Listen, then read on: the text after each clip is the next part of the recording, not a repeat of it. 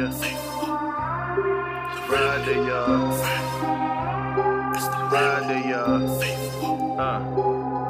What you want, yeah. What you need, get it. These hustlers can't hold you down. These hustlers can't hold you down. Get it. It's Faithwalk Friday with your host, The Remnant. Hey, this is your girl, The Remnant, looking out at this beautiful day and thanking the Lord for waking me up to see it, and also for giving me another opportunity to live in it abundantly. So since this is the day that the Lord has made, let us rejoice and be glad in it. Let me tell you all why it's so important to operate in faith. Everything that we do and believe, we do by faith. First and foremost, the air you're breathing right now, you have never seen it. It has never sat down and had a conversation with you. However, you believe it exists. And when you go somewhere for the first time and it requires that you take a seat and wait to be seen, be it, the doctor's office, a job interview, or what have you, you automatically believe that the chair you're about to sit in will hold you. You don't go off thinking if the receptionist has called to have maintenance done on all the chairs, nor do you think about if there's a possibility that a screw fell out of it from the last person who sat there. But you simply listen to what she instructed you to do and you do it. Your mind remains focused on the reason you're there. And so when the person in charge gives instructions, you follow them without second guessing or rationalizing it.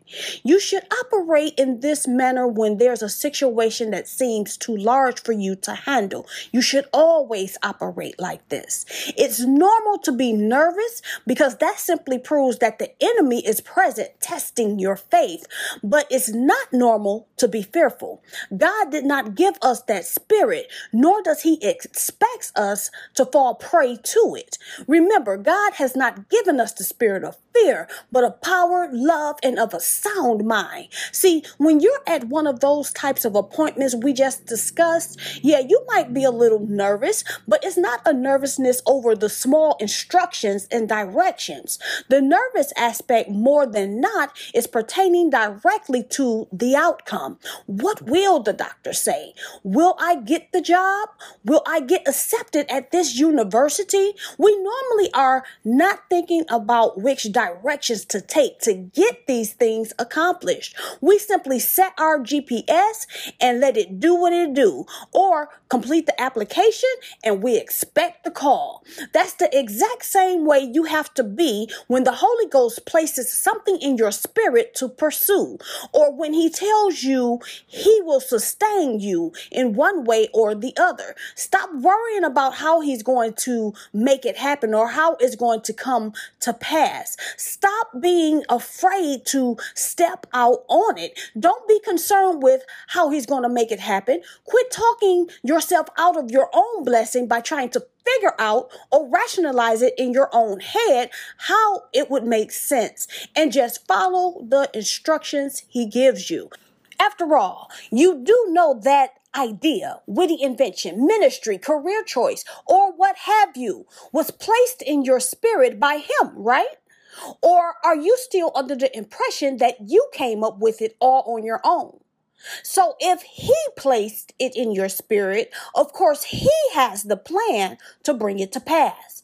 See, here is what you need to know right here. The good things that are yours to receive in life are placed in your spirit by the Holy Spirit in accordance with the Word of God.